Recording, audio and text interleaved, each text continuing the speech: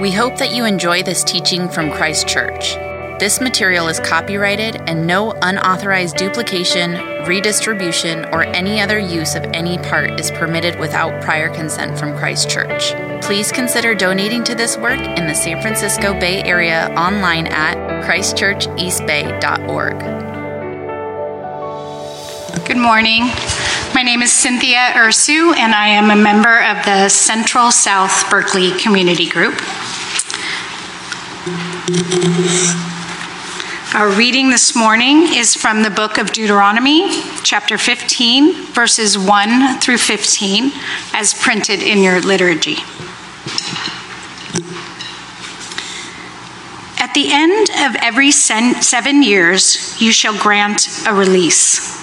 And this is the manner of the release. Every creditor shall release. Every creditor shall release what he has lent to his neighbor. He shall not exact it of his neighbor, his brother, because the Lord's release has been proclaimed. Of a foreigner you may exact it, but whatever of yours is with your brother, your hand shall release. But there will be no poor among you, for the Lord will bless you in the land that the Lord your God is giving you for an inheritance to possess. If only you will strictly obey the voice of the Lord your God, being careful to do all this commandment that I commanded you today. For the Lord your God will bless you as he promised you, and you shall lend to many nations, but you shall not borrow, and you shall rule over many nations, but they shall not rule over you. If among you one of your brothers should become poor in any of your towns within your land that the Lord your God is giving you, you shall not harden your heart or shut your hand against your poor brother, but you shall open your hand to him and lend him sufficient for his need, whatever it may be. Take care lest there be an unworthy thought in your heart and you say, the 7th year, the year of release is near, and your eye look grudgingly on your poor brother, and you give him nothing, and he cry to the Lord against you, and you be guilty of sin. You shall give to him freely, and your heart shall not be grudging when you give to him, because for this the Lord your God will bless you in all your work and in all that you undertake. For there will never cease to be poor in the land. Therefore, I command you, you shall open wide your hand to your brother, to the needy, and to the poor in your land. If your brother, a Hebrew man or a Hebrew woman, is sold to you, he shall serve you 6 years, and in the 7th year you shall let him go free from you. And when you let him go free from you, you shall not let him go empty-handed. You shall furnish him liberally out of your flock, out of your threshing floor, and out of your winepress. As the Lord your God has blessed you, you shall give to him. You shall remember that you were a slave in the land of Egypt, and the Lord your God redeemed you. Therefore, I command you this today.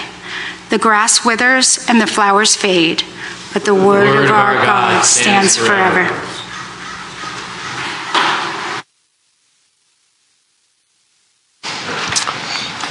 Thanks for that scripture reading, Cindy. Good morning, everyone. My name's Andrew, I'm one of the pastors here.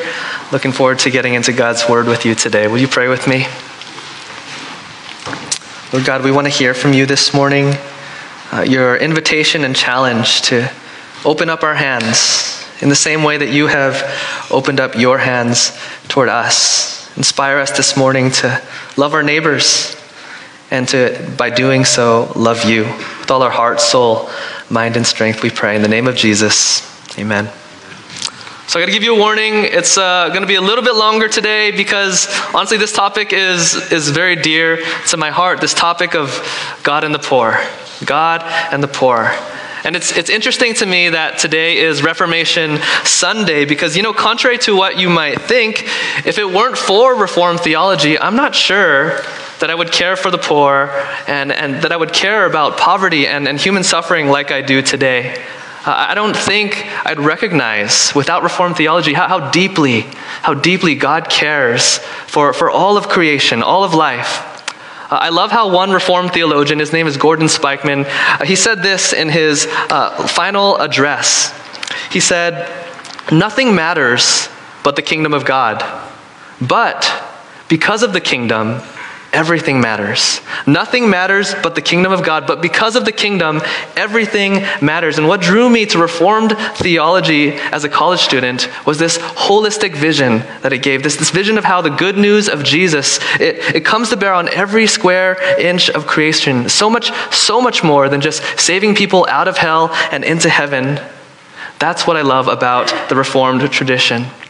And it really was as a result of diving deeper into the implications of this tradition that God began to convict me back in my college days, going into working for 2 years before going to seminary. He started to convict me about moving toward the poor. Every Tuesday I started going out. I was living in Orange County, and every Tuesday I would go out to Santa Ana. Santa Ana was one of the poorest cities in the nation, even though it was part of one of the richest counties in the nation. And I would go out and I would help distribute food. I would bring clothing, and I would start building relationships with many of the houseless folks out there in Santa Ana. And then as I grew in appreciation of just the incredible need that was out there, and as I grew in my appreciation also of the Reformed tradition that says we live before God, all of life before God, coram Deo, my prayers began to expand. Before I had only prayed, "God, break my heart for those who don't know Jesus." But as I spent more time with the people in Santa Ana, my prayer began to expand to, "God, don't just break my heart over those who are, hell-bound apart from Jesus, but break my heart, continue to break my heart for those whose lives are a living hell now. Make me a witness of the whole gospel, not just the good news of heaven later, but the good news of Jesus' kingdom now, the good news of the Holy Spirit's power and presence now." And like I mentioned a couple weeks ago on our birthday celebration Sunday, this is what I began to pray 15 years ago. For myself, for maybe the future family that God might give me, for my future children, for the future church that I believe God was one day going to call me to lead. I prayed that God would break our hearts, all of our hearts, for all who live without the person and power and presence of Jesus. And I want you to know that this prayer has continued. It's continued to today, even maybe even more fervently than before, especially looking around in the Bay Area, especially looking around just on my newsfeed in the whole world, right? How can Spirit-filled, Jesus-following people, how can their hearts not break for this broken Bay, for this broken world? Did you know that according to a study conducted by UC Berkeley, this was before the pandemic, did you know that even before the pandemic, more than 1 in 3 people, residents in the Bay Area, frequently run out of money before the end of the month? Or according to a California United Way study, that 1 in 4 Bay Area families, that's 608,000 households here in the Bay Area, are not earning enough income to cover their daily essentials. Or did you know, according to the World Bank, that 1 out of 10 people in the world is living underneath, and this was before the pandemic, underneath the international poverty line, which was $1.90 per day. That's 689 million people under $1.90 per day. So it's in light of this, and it's in light of God's word from Deuteronomy 15, that my prayer for us today is the same. My prayer is that the reality of our open-handed, open-hearted God would inspire us to be an open-handed and open-hearted people. This is what God wants for us. This is what God has always wanted for his holy people. Now, I need to qualify everything I'm saying. I am no poverty expert.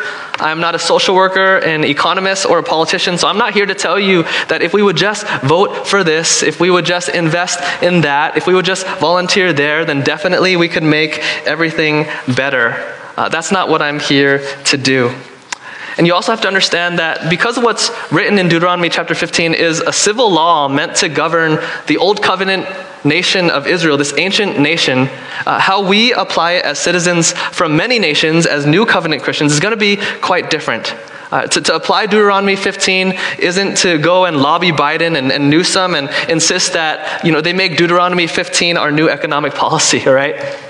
But as your modern day pastor, while I don't have all the answers about what political platform will best help us forward, while I don't have all the answers about which nonprofits or volunteer opportunities are most strategic to invest in, and while we're not here to just imitate identically Deuteronomy chapter 15, these civil laws for this ancient nation, what I can tell you, and what I'm called to tell you, I believe, is what to believe about God, and what to believe about our neighbors, and what to believe about ourselves that must and that will transform our care for the poor. So today, I want us to see what Deuteronomy 15 teaches us about God and about our neighbors and about ourselves, and how a right understanding of all these three things cannot but transform our care for the poor. All right, so let's start with the first one. This is our longer one. Let's look at God's heart for the poor. Now, we're in Deuteronomy, right? So we need to remember Israel's about to enter the land. Israel's about to enter the land, and Moses is about to die without being able to enter with them. So what he's doing here is he's expounding the law to them one more time. He is explaining the heart and will of their covenant God to them. He's making sure that they understand what it looks like to be his holy people. And what we have in Deuteronomy chapter 15 is Moses is unpacking one of the 10 commandments for them, and he's unpacking the fourth commandment. The fourth commandment. And the fourth commandment is the Sabbath commandment. Deuteronomy chapter 5 says, "Observe the Sabbath day by keeping it holy, as the Lord your God has commanded you. On it you shall not do any work, neither you, nor your son or daughter, nor your male or female servant, nor your ox, your donkey, or any of your animals, so that your male and female servants may rest as you do. Remember that you were slaves in Egypt, and that the Lord your God brought you out of there with a mighty hand and an outstretched arm. Therefore, the Lord your God has commanded you to observe the Sabbath day." Moses is explaining to God's people how they are to live out in the promised land the fullest implications of the Sabbath. And guys, this is so much more than just taking a day off every week, taking a day off from work. This is so much more than even coming to church once a week. These holy people of God were to embody as an entire community the liberating justice of God, seeking the Sabbath rest of God, not just for themselves as individual persons or even as individual families, but they were to seek the Sabbath rest of God for their neighbors, even their servants, their entire covenant community on a regular basis. In Deuteronomy chapter 15, God, who is Lord of their time, who's Lord of our time, who's Lord of all time, is building his Sabbath principle into the seasonal rhythms of the people of God. Look with me at verses 1 and 2. "At the end of every 7 years, you shall grant a release. And this is the manner of the release. Every creditor shall release what he has lent to his neighbor. He shall not exact it of his neighbor, his brother, because the Lord's release has been proclaimed." So God was building into their conception of time and seasonality a permanent sense of freedom and hope. He was building into their sense of time a shadow of new creation. He was building into their community conscience the reality that if you are God's people, if you belong to God's people, there's no such thing as permanent poverty. There is no permanent debt that will forever cripple and enslave you, God says. Not for my people. Not for my people. For God's covenant people, there is always hope and there is always freedom. No debt is forever. There is no permanently binding burden on the people of God, because the seventh year is always on the way for God's people. So this is what God's holy people were to embody in this astonishing practice of regularly canceling debts every 7 years. This is how they were to demonstrate to the world the huge difference, right, between being a Yahweh-ruled nation and a Pharaoh-ruled nation, right? Every other nation sought to rule and govern like the oppressive Pharaoh of Egypt, right? Might makes right. People can be property, increase debts and leverage and power, but not in a nation ruled by Yahweh, the liberator of Israel. Yahweh, the Lord, right? The Lord who is one, Israel's God, the one true God over the entire universe, greater than all the false gods of Egypt and Canaan. He was a God who desired and demanded rest. Rest for all people, not just the wealthy, not just the powerful elite. Sabbath rest is not only the obligation of all, but it's the right of all God's creatures. And this is quite an incredible thing if you think about it. that Sabbath rest is the right of all God's creatures. We have to think about that for a second. Because I think a lot of us tend to think about caring for the poor and obeying the Sabbath in this way of caring for the poor as merely a voluntary thing that we do, right? A matter of niceness and charity and mercy and compassion and generosity. But that's only partially right. The fuller implication of Deuteronomy chapter 15 is not simply that we should be generous, but also that we should be just. That we should be just. Verse 9 says, if you give your needy neighbor nothing, he will cry to the Lord against you, and you will be guilty of sin. By institutionalizing and legislating and commanding care for the poor, God was saying this isn't just a matter of generosity. This is a matter of justice. God's people, God's holy people, are to be generous and just. And I know that for some of us, this might be hard to hold together, this both and, right? That we are called to be generous and just in our care for the poor, right? Because those on the left, we prefer the language of justice, sure, and rightly giving to the poor what belongs to them. But then those on the right, we might prefer language of generosity and of mercifully giving to the poor what belongs to us. But I think Deuteronomy chapter 15 and the ethic of the scriptures offers us a beautiful third way. While the left often pulls for the rights of the debtor, right? And the right often pulls for the rights of the creditor, the scriptures remind us of a third party who's often overlooked in all these debates. Look at verse 2. You have the creditor, you have the debtor, but you also have the Lord. Second sentence, verse 2. He, the creditor, right? He shall not exact it of his neighbor, his brother, the debtor, because the Lord's release has been proclaimed. Verse 4. But there will be no poor among you, for the Lord will bless you in the land that the Lord your God is giving you for inheritance to possess. Yes, the creditor to debtor relationship exists, but so also does the Lord to creditor to debtor relationship exist. The Lord, who is the one who gave to the creditor all that the creditor possesses in the first place, the Lord before whom even the richest creditors are only inheritors, right? Only recipients of all that they possess. And if you think about it, then this changes everything, right? There isn't just a two-party relationship between the haves and the have-nots, between the rich and the poor, between the superior and the inferior. There's a third ultimate party member who relativizes supposedly unequal relationships, the supposedly unequal relationships between creditors and debtors. See, while the left and the right want to argue endlessly about what belongs to whom, the simple point here is that God's the real owner. God's the real owner. The earth is the Lord's and the fullness thereof, and thus while our individual ownership and our right over our possessions is real, it's also relativized and subjected to God's ownership. Jesus says, yeah, I know that's your tunic, but it's also, and more importantly, actually my Father's. And the question for us this morning is, do we believe this? Do we believe this, that everything we own is our Father's? And if so, what reason could we possibly have to not share with those in need what our Father has so kindly given to us? You know, sometimes I open my hand and I open up a bag of goldfish for my 3-year-old daughter, Cammie. A bag of goldfish. And then her hungry 1.5-year-old sister, Leia, will stretch out her little hand toward her Jeje and say, please, Jeje, please, share. Right? And Cammie will often say, no, Mei, no, little sister, mine.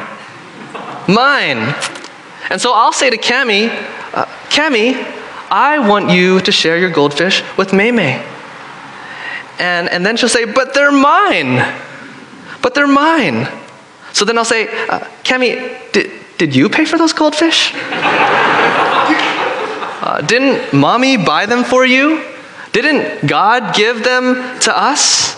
And I don't know, maybe it's like 10% of the time that this actually persuades her to share willingly, right? And it drives me crazy because in my head, I'm like, come on, Cammie, these are my goldfish. And I want you and your sister to enjoy my goldfish. And you know, there are a lot of times where she might, just give 2 goldfish, maybe 3. And I'm like, come on. You know there's a whole box at home. We bought the Costco box. We're not going to run out. We're not going to run out of goldfish. I ask her, or at least I think, why can't you trust that I love you? Why can't you trust that I love to give you and your sister goldfish? Why can't you trust and believe that you will always have more than enough because you are my child? Now, maybe she doesn't believe that because sometimes her father gets hungry too. And I might grab a handful out of her bag, right? But let me tell you something. Our Father in heaven, he never hungers. And he calls us to radical generosity. This radical generosity that he calls us to is an invitation for us to trust in and experience his abundance. But again, will we believe that? Will we believe that will we believe his promise of abundant care and blessing over us? Look what he says in verse 5. If only you will strictly obey the voice of the Lord your God, being careful to do all this commandment that I command you today, for the Lord your God will bless you as he promised. Think about that. The God who owns it all has promised to bless us richly, even as we pour ourselves out to serve others in need. I want to read you this quote from Jen Wilkins. She's a Bible teacher I really enjoy. She taught on this text. She said, "It's so easy to slip into believing that we provide our own daily bread. And when we believe that we are the origin and sustainer of all we have, generosity will die a hard and fast death. Our hearts will grow hard and our fists will grow tight. Whether you see yourself as an owner or a steward will determine how generous you are. Owners will be tight-fisted and stewards will be open-handed. But when we recognize that God gives us good things not so that they might terminate on us, but so that we might steward them on behalf of others, it changes the way we interact with the world around us. When we find ourselves with abundance, we must ask, am I a terminus or a distribution point? Does it all terminate on me, or do I see myself as someone who now has abundance to share with others? Christ Church, do we believe this? Do we believe that this God that we worship is the owner of all things? Everything we have is his. All right, now I got to move quick, but I also want to show you what this text calls us to, how this text calls us to view not just God, but also our neighbors. And the first thing that we need to see is that we need to see our neighbors as more than just liabilities and burdens. All right, look with me at verse 9. Take care lest there be an unworthy thought in your heart about your neighbor, and you say, oh, the 7th year, the year of release is near, and your eye look grudgingly on your poor brother, and you give him nothing, and you be guilty of sin. So imagine this is a very possible scenario, right? Maybe for the first couple of years after the previous year of release, you're rich and you're comfortable and you're lending out freely, thinking, oh, well, these people, they have 5-6 years to pay me back. I can be generous, right? But now imagine it's 2 months, right? 2 months before the 7th year, the year of release. And someone comes to you asking for a gigantic loan. How might you feel? Would you see the person coming to you for that loan as more of a brother or more of a bother, right? See, Moses warns us here against the temptation of seeing our neighbors as pests and not people. Like here's a question for all of us that we need to answer. Do we actually care about the poor and the houseless people in the Bay Area? Or do we really just like the idea of a cleaner street? Of a less depressing commute to work in Berkeley and Oakland and San Francisco? Do we love these people as people, not as burdens we're trying to get rid of out our society? Notice how Moses, he also continues to remind the Israelites that not only are the poor not to be seen as a burden, but they're also not just some random people. Actually, God's people are called to see their neighbors as their family. Verse 2, he shall not exact it of his neighbor, his brother. Verse 3, your brother. Verse 7, if among you one of your brothers, you shall not harden your heart or shut your hand against your poor brother. Verse 9, your poor brother. Verse 12, your brother, a Hebrew. And in verse 11, in the Hebrew, this is a more awkward but more literal translation. You shall open wide your hand to your brother, to your needy, and to your poor. That's what it says in the Hebrew. These people are ours. So Scripture rejects any kind of radical individualism that denies our relational connectedness to our neighbors before God. The Scripture rejects any kind of individualism that denies our collective responsibility to our needy neighbors, our needy family members in our community, especially amongst the covenant community. Paul writes in Galatians chapter 6, let us not become weary in doing good. As we have opportunity, let us do good to all people, especially to those who belong to the family of believers. According to the law of Moses, the poor amongst us are not simply the poor over there. There are poor. There are poor. I was just at a shelter, an animal shelter the other day. We just wanted our kids to see some dogs and stuff. And there was a quote by Gandhi. And it said, oh man, I don't even remember. I didn't plan to say this, but the quote by Gandhi was, you can tell how great a society is by how well it cares for its animals. All right? Well, how much more how it cares for the poor? How much more? There are poor. There are people. And thus, in some real way, they are our responsibility. Like, just sit in that for a second. What if we looked upon that last houseless person we saw, maybe as we drove to church today, right? What if we looked upon that houseless person as our brother, as our responsibility? Wouldn't this change everything? Wouldn't this change everything? Wouldn't we have a burning passion to see this brother thrive? Wouldn't we want to give this person the benefit of the doubt and believe in better things for him? Deuteronomy chapter 15 is not calling for, Moses is not just saying, go throw some people a bone, which really often only cultivates unhealthy dependencies. Moses' law is actually calling us to something even higher. Higher than mere charity, higher than just relief. To see our needy neighbors rightly, and as God sees them, is to see them as responsible and capable agents with gifts and callings that our God desires to cultivate in his kingdom. Deuteronomy chapter 15 is not just saying, just go give out some handouts. If you look at verse 12, there's this situation here where he's applying the year of release to indentured servants. But I want us to notice God's attitude of abundance toward the release of these indentured servants in verses 13 and 14. God doesn't just desire for the poor to go from thousands of dollars of debt to zero.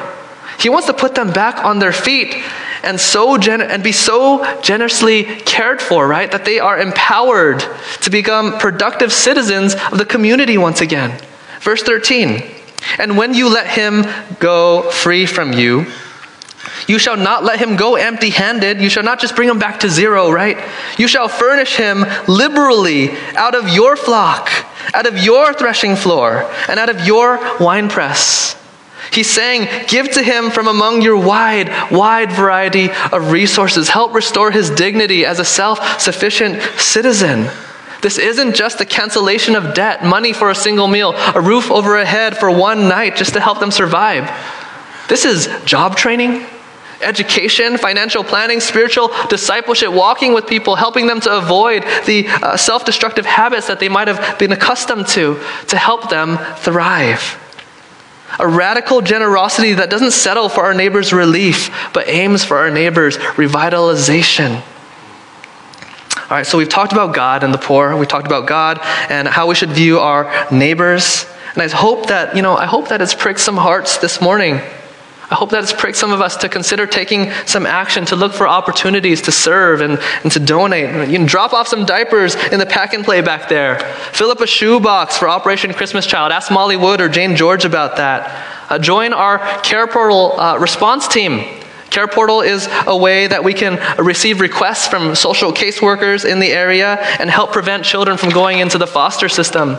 You could tutor with Harbor House or help them unload and sort and distribute food in November. Maybe you could become a foster parent or at least a support friend with Foster the City. Support a child with Compassion International.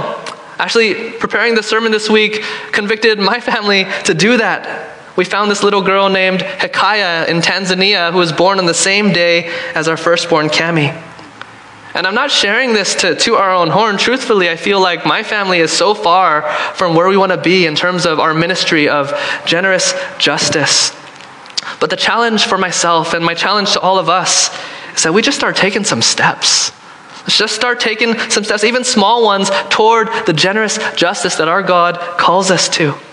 Even if it's just going home today and doing some research, thinking more about the problem of poverty and how you can help. Or just like when you go for a walk and you encounter these houseless folks, look them in the eye with dignity. Share your smile and remind yourself, teach your children to to see our houseless neighbors, as people. Let's take some steps and increase our heart for and our proximity to the poor. And this is where really, I think this is really where the core issue is, though. Is taking steps, it has to come from your heart. This is a heart issue. And I have to be brief as I conclude, but the last thing I want us to notice in Deuteronomy 15 is how Moses doesn't just give them a law to obey or a fact to believe. Moses understands that this is a heart issue. Verse 9, take care lest there be an unworthy thought in your heart, and your eye look grudgingly, and you give him nothing, and you be guilty of sin. Verse 10, you shall give to him freely, and your heart shall not be grudging when you give to him. A law for our hands to obey is not enough, and neither is the right information for our heads to acknowledge. What is most needed is a change of heart, a deep, personal reassessment of who we are before God and the poor. And that's why Moses says, starting in verse 14, you shall furnish him liberally, as the Lord your God has blessed you. You shall give to him. You shall remember that you were a slave in the land of Egypt, and the Lord your God redeemed you. Therefore, I command you this today. He reminds his people that above all, they should care for the poor with open hands and open hearts because they were poor, because they were slaves. And yet their open-handed, open-hearted God cared for them. To stir the hearts of God's people toward the poor, Moses preached the old covenant gospel to them, the good news of the redemption from slavery in Egypt. But you know what? Today it's my privilege to preach the even better new covenant gospel. The good news of redemption from slavery and sin to death through the work of Christ. This Christ who, though he was rich, yet became poor for our sakes, right? A newborn with a manger for a crib, born into a family who could only afford 2 pigeons, the poorest of poor sacrifices at the temple. This Son of Man who, while foxes had holes and birds of the air had nests, had nowhere himself to lay his head. This king who rode into his kingdom on a borrowed donkey, ate his last meal in a borrowed room, was stripped naked of his last possession, his robe, and then crucified by the ones occupying his homeland. The naked, crucified, and forsaken Messiah who was buried in a borrowed tomb. By becoming poor with and for us, Jesus Christ, the Son of God, has paid our debt of sin, and he's made his people rich. He's made us heirs of his kingdom. And because of his resurrection, we can trust that the Spirit of the Lord has come upon him to proclaim and to secure good news for the poor, liberty for the captives, and the year of the Lord's favor. And this is the gospel, that we who were once poor and helpless, slaves ourselves, that we've been redeemed by our open-handed, open-hearted God in Christ. So as Israel was called to remember their good news in Moses, may we hear the Spirit's call to remember our good news in Christ. And with this good news of God's ultimate generosity, open up our hands, open up our hearts to love and serve this world. Will you pray with me?